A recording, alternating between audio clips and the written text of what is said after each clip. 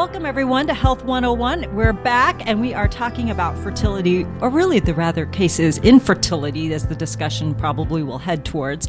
And I am joined with Stephanie Gustin, who is a reproductive endocrinologist. She's also an OB-GYN. We'll talk a little bit more about that later. But we're really hoping here at the Metro Omaha Medical Society that we will give you this valuable information that will help you be a better health advocate.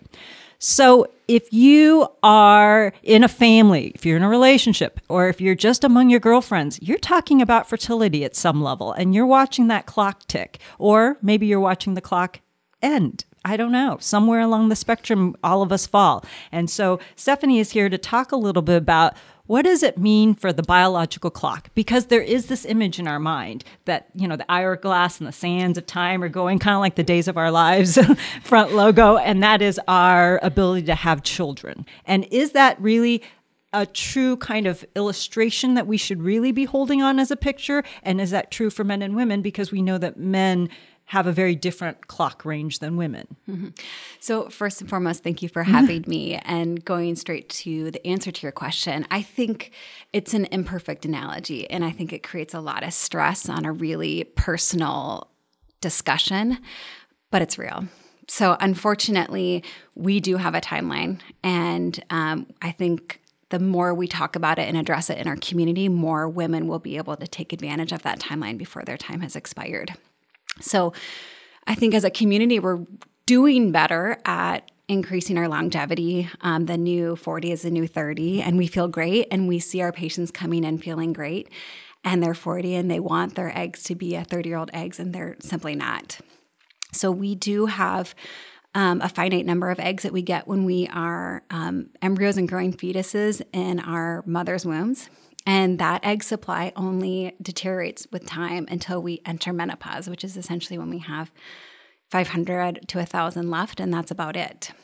Really? Your body goes into menopause when it hits the 500 to 1,000, like this is it? And so it starts this process? Yeah. So essentially menopause is the cessation of the ability to ovulate, right? And therefore the lack of eggs that exist to ovulate. Wow. Mm-hmm. So unfortunately, men don't go through menopause, as we know. It's different. I think going back to that time clock a little bit more, our peak fertility is when we're between 20 and 25 years of age, which in this day and age feels impossibly young to think about starting a family. Right. Isn't the average age of marriage somewhere after the mid-20s, 26 to 28, I think is right now where we're headed. Exactly. And we're seeing, particularly in big cities on the coast, a lot of delayed childbearing, particularly when benefits are there to keep people working and make choices like choosing fertility preservation or whatnot, or for women who just simply are not ready to have kids because of careers or other decisions in their lives. We see more and more women who are having their first conception at an older age, and that's sometimes okay, and it's sometimes not. But we start to see a steady decline rather in fertility after 25. And by age 40, your chance of spontaneous conception is less than 5% per month. Those are sobering. Mm-hmm. I mean, that's really sobering for a lot of people who think that because we act so young and because our lives don't really hit their peak of professional life and what you want for your own things to achieve by the 30s, that's when you start in danger. And I guess the question I think some people are probably thinking about at home is, so if I'm even in my late 20s and early 30s and I'm getting married or I'm deciding that now's the right time to have kids, when do I need to think that there might be a problem versus, oh, it's just taking a little while to happen? That's a fantastic question.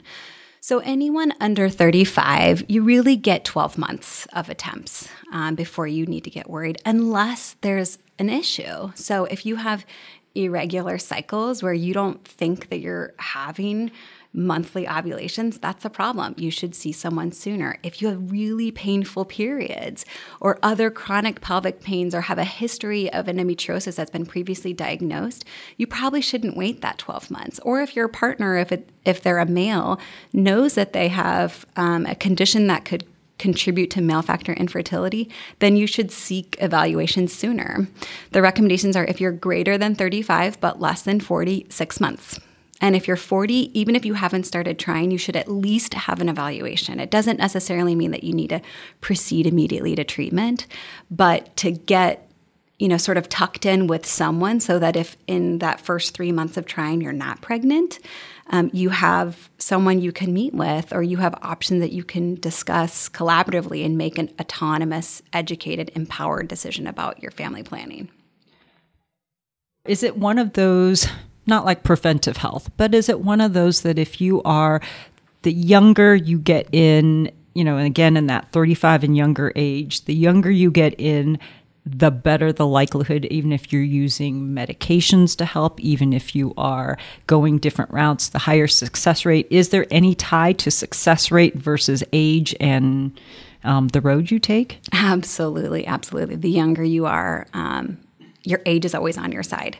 So we can see young women who have low ovarian reserve, or something that we call diminished ovarian reserve, where their egg supply is lower than what we'd expect for their age. And despite the fact that they may have an egg supply that looks more like someone who's 42, for example, their chance of success is closer to someone of their same age than that 42-year-old. So their age is protective to some degree. But yes, even though you have regular ovulatory cycles and you're 40 and your mom got pregnant at age 45 unanticipated, does not necessarily mean that your chance of success is high. In fact, your age-related chance of success is quite low. And that is a combination of both. As your eggs decline, the quality goes down, so you have higher risks of abnormal embryos, but also your miscarriage risk goes up. Oh. So not only are you struggling to get pregnant, perhaps, but maybe you're not struggling. Maybe you're getting pregnant, but you keep having miscarriages. So your miscarriage risk at age 40 is 50%. Oh, my goodness. That's high, and that's horrible, right? So we all probably know someone who's had a miscarriage, given the fact that 1 in 4 pregnancies will end in a miscarriage. 1 in 4 women will experience a miscarriage. And it inevitably sets people back about 3 months, just recovering from it, both physically and emotionally. And when you're 42 and you hear that clock screaming at you, it feels like 3 months is an eternity. So doing things or choosing to proceed with fertility treatments that may help to reduce that risk of miscarriage may be something you would choose ordinarily, that if you didn't know about it, you wouldn't be able to do. You mentioned about families and how what happens with your mother's fertility may be different from your fertility. Does genetics play any factor for men, for women in their fertility levels? Absolutely. I mean, I think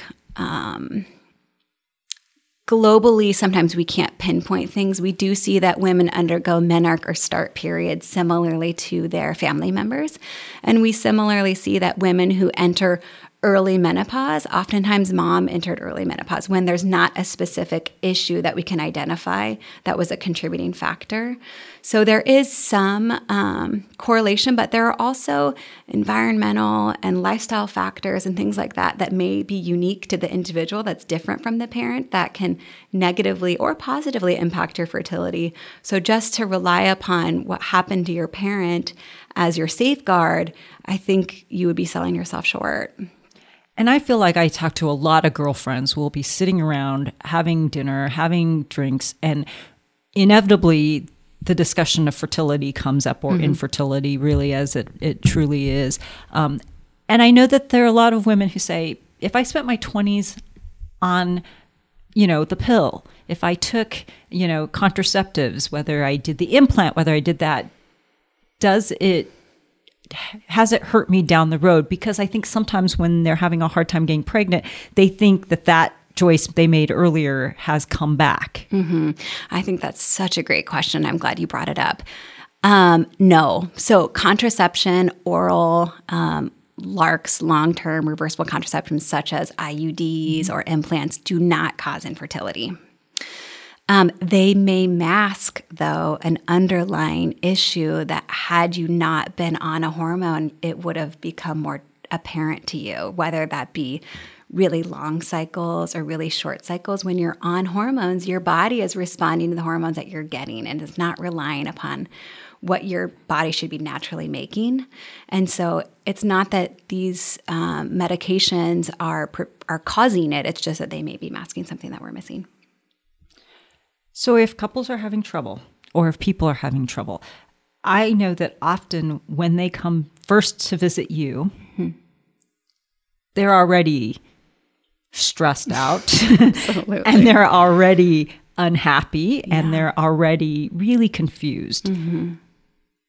What do you wish that you could tell them before they walk in the door? And what do you wish that they knew to do before they walked in the door to you? Because you get this kind of mess of emotional and financial entanglements, and then you've got to figure out what's going on. A few things. One of the really important questions that I ask patients is, what is your immediate goal and what is your long-term goal of this process? And how flexible are you with your goals? Because there's a lot of ways that we can help couples become parents. And sometimes it's not as we imagined it would be. But I think in order for me to help all couples, sometimes we have to think outside the box. So kind of understanding my couples and their willingness to be creative is important.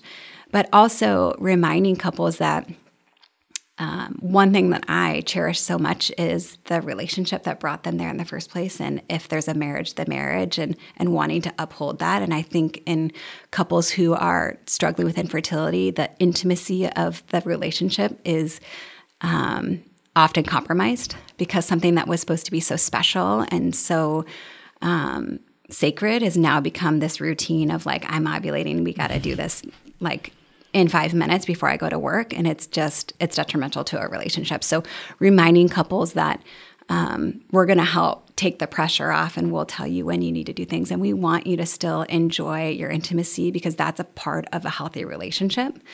And then also being really honest. How are you handling the emotional aspect of your journey? So we know that up to 70% of couples with infertility have anxiety. And at least 40 to 50 have depression. And that's real. Like that's, symptoms that are considered with like a clinical diagnosis.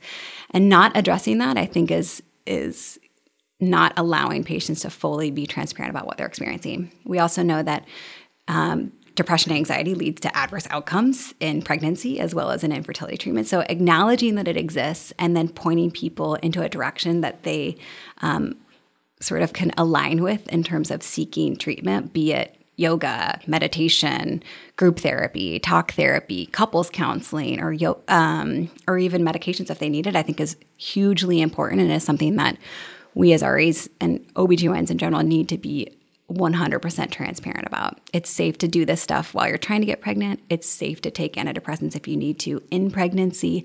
And the most important thing is that the couple in the unit is healthy going into a pregnancy. So if they come and visit you, is it usually always, and this is just what I know from the friends who have and the family members who've done, usually it's the Clomid and the medical help to bolster egg release and to improve that. Is that usually always the first step? I mean, because I feel like the IVF is usually the one where everyone waits till the very end because that's the most expensive and that is the biggest risk in terms of financial. Right. It is our biggest gun. Not necessarily. So, everybody's different in terms of how they practice, but I really want my couples to have a lot of buy-in and have autonomy in what they're doing. And so what I do is say, based upon your testing, these are your diagnoses. These are the treatment options that are available to you. And these are their likelihood of success. This is the pros. These are the cons. These are the risks of twins, triplets, quadruplets. And they all meet with a financial coordinator multiple times before they decide on a treatment plan. And then ultimately I say, you get to decide. If you're, 35 and you had a plan that you wanted 3 kids before 40 for sure, maybe you want to just go straight to doing IVF, making 35-year-old embryos, transferring one now at 35 and having those to be used later when you're 38 and 40 with a much higher likelihood of success than, trying one at a time each time, knowing that each couple years that you go to try to get pregnant is going to be harder. And some people are on the flip side where they're like, we want things to be as natural as possible. I get that we could do IVF and that's great, but we're just not there. So we want to start with something more basic, and we try that too. And what I want is couples to have expectations that can be met, and to be fully transparent with what they can expect and what they can't. Even with all of the technology we have, I still feel like there's still a lot of percentages if people were playing professional sports, you're still not batting at 1,000. You're still not hitting, and so I guess the question is, what is realistic to expect? Is it, because I know people who have done IVF have told me, we can only afford 2 rounds. And that's a huge chunk of change already to anticipate but if it doesn't happen in these 2 rounds, then that's it. We're going to have to go a different route. And so I think it's an interesting thing of what is this chance of likelihood of success? Yeah, that's a great question. So mic drop, a 25-year-old with no infertility has a 20 to maybe 25% chance of getting pregnant per month. So I think that we have a lot to learn as a community and society about reproduction. Certainly, we're trying to do a better job of talking about it on things like Instagram, but I think there's a lot of misconceptions about what our spontaneous chances are in general. So yes, our infertility, there's no guarantee. There's nothing I can tell you that's 100%, and it's frustrating and challenging, but also it is invigorating, right? That means that we have so much more work to do. So I would tell couples, there's a really great website. It's called SART, SART.org. And you can go onto that website. It's a national database where infertility clinics like ours submit our outcomes, and they get over 200,000 cycles that they can use to create an algorithm that will give you a patient-specific likelihood of success. It asks you your height, your weight, your pregnancy history, if you know your diagnosis, things like that. And then it will calculate your chance of success with 1, 2, 3 IVF cycles, or if you use an egg donor. And I think that that's incredibly helpful for people, even before they come to see me, just to get a sense, because maybe for $15,000 to $20,000, 5% isn't worth it. Right? Or maybe for another couple, they're like, so you're saying there's a chance, let's do it. Everyone's a little bit different, but that website is incredibly helpful.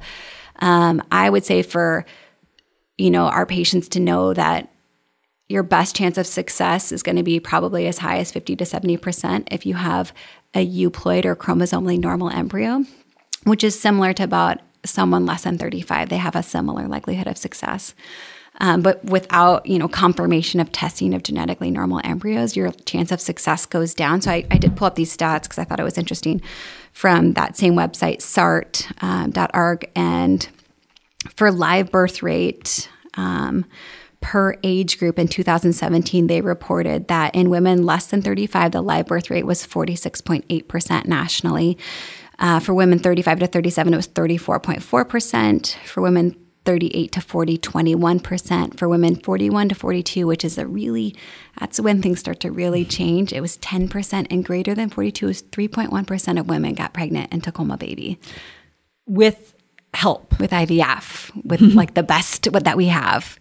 So there is a lot that we're still working on. But right now, that's kind of the best that we have. And it's getting continuously better and better and better. And there's so much evolving and so much excitement around it. But we are imperfect at reproduction thus far, and we don't have 100% of the answers. So if I hear this also from mothers of daughters. Mm-hmm. My daughter is so busy trying to have a career. I am wondering if I should have her harvest her eggs and hold them, because I think she's going to want to have kids, but she's going to want to have kids in a decade. And by that point, I'm scared that I'm not going to have grandchildren. I mean, I seriously do hear that from mothers wondering if they should pay for their daughters to have their eggs harvested and held. Yeah.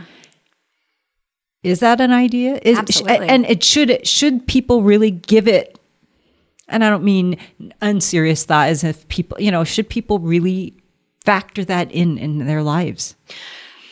I mean, I'm biased, clearly, because I've seen the other end where, women are like, if I only would have known, I would have done it. So, the short answer is yes. I think that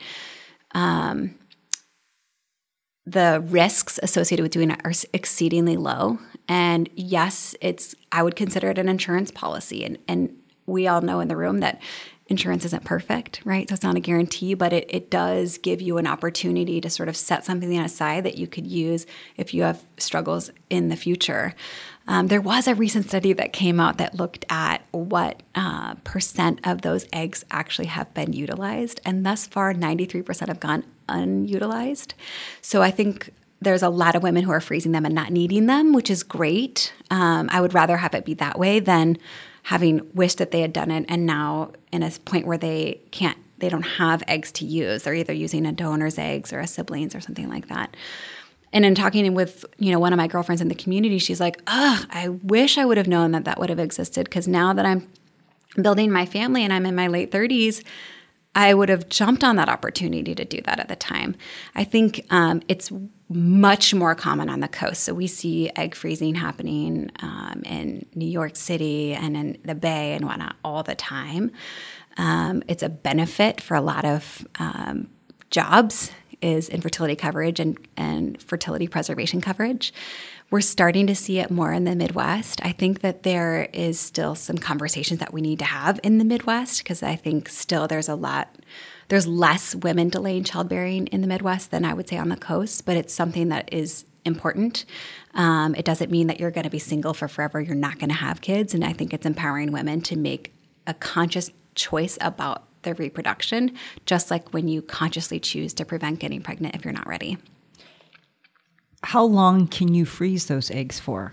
So indefinitely. They're frozen like glass, and they can be frozen indefinitely. There's no expiration on them. So then let's run the other gamut. So then I have friends who are having reproductive issues and who are then having to look at donor eggs, donor sperm, whatever it is that they're trying to do, and then trying to do an implantation IVF type of version of from donors. Mm-hmm. And then I see the newspaper articles lately about some of the questions about how these sperm banks have worked, and some of the doctors who have instead donated themselves, and some of the ethics around it. Is it safe? Not in the, is it safe? Is it ethical? Do you feel like that's really, or are you better off asking friends or seeking out the donors yourself?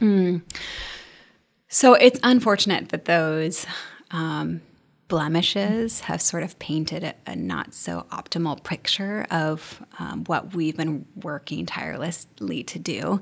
So when young women are egg donors, it's highly regulated by the FDA. Actually, there are many checks and double checks and triple checks on their medical history. They have a psychologic evaluation. They have a genetic evaluation. They have all this infectious disease screening. And many people who present or desire to be egg donors do not get accepted. It's a very small fraction that actually ultimately get to be an egg donor.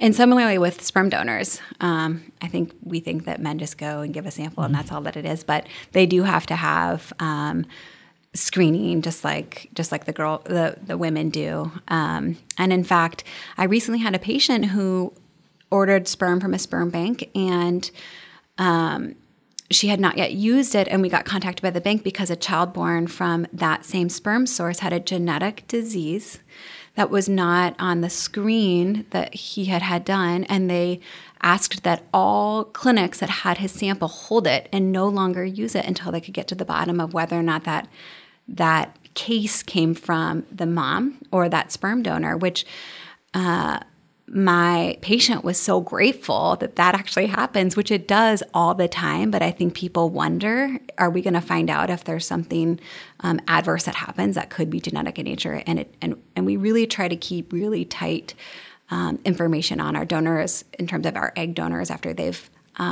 left and they're no longer donating. That they will call and let us know, like, this happened in my family history or this happened to me. And then we're able to disseminate that information to the intended parents. So I think it is an amazing alternative for couples who don't have a sibling or someone close to them that they want to use.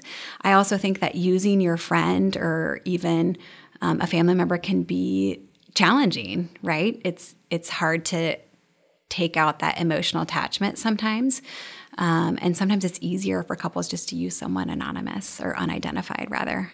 In today's day and age, I think the biggest thing that we're counseling our couples who are using someone else's egg or sperm is to acknowledge that with things like Ancestry and Me and 23, or Ancestry.com and 23andMe, they will be found, if they get tested. And right, they have TV shows right now about it. Yes. What happens when all of you connect and you have all different parents or different, but one parent in common. Exactly. We do have, limits to how many times someone could donate or how many, and similarly with the sperm egg, to avoid, a population that has a high percentage of a certain, person from the same genetic lineage.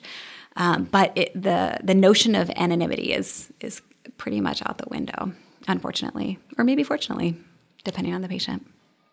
If you're a woman who is that 40 and over, and I'm just fascinated because we know how small that percentage is of IVF. Mm-hmm. If you use donated sperm and egg, do you still does that up your chance? Yes. So if you're using an egg donor as a woman, then your chance of success goes up to that 50 to 70%. It's like really the best. Yes.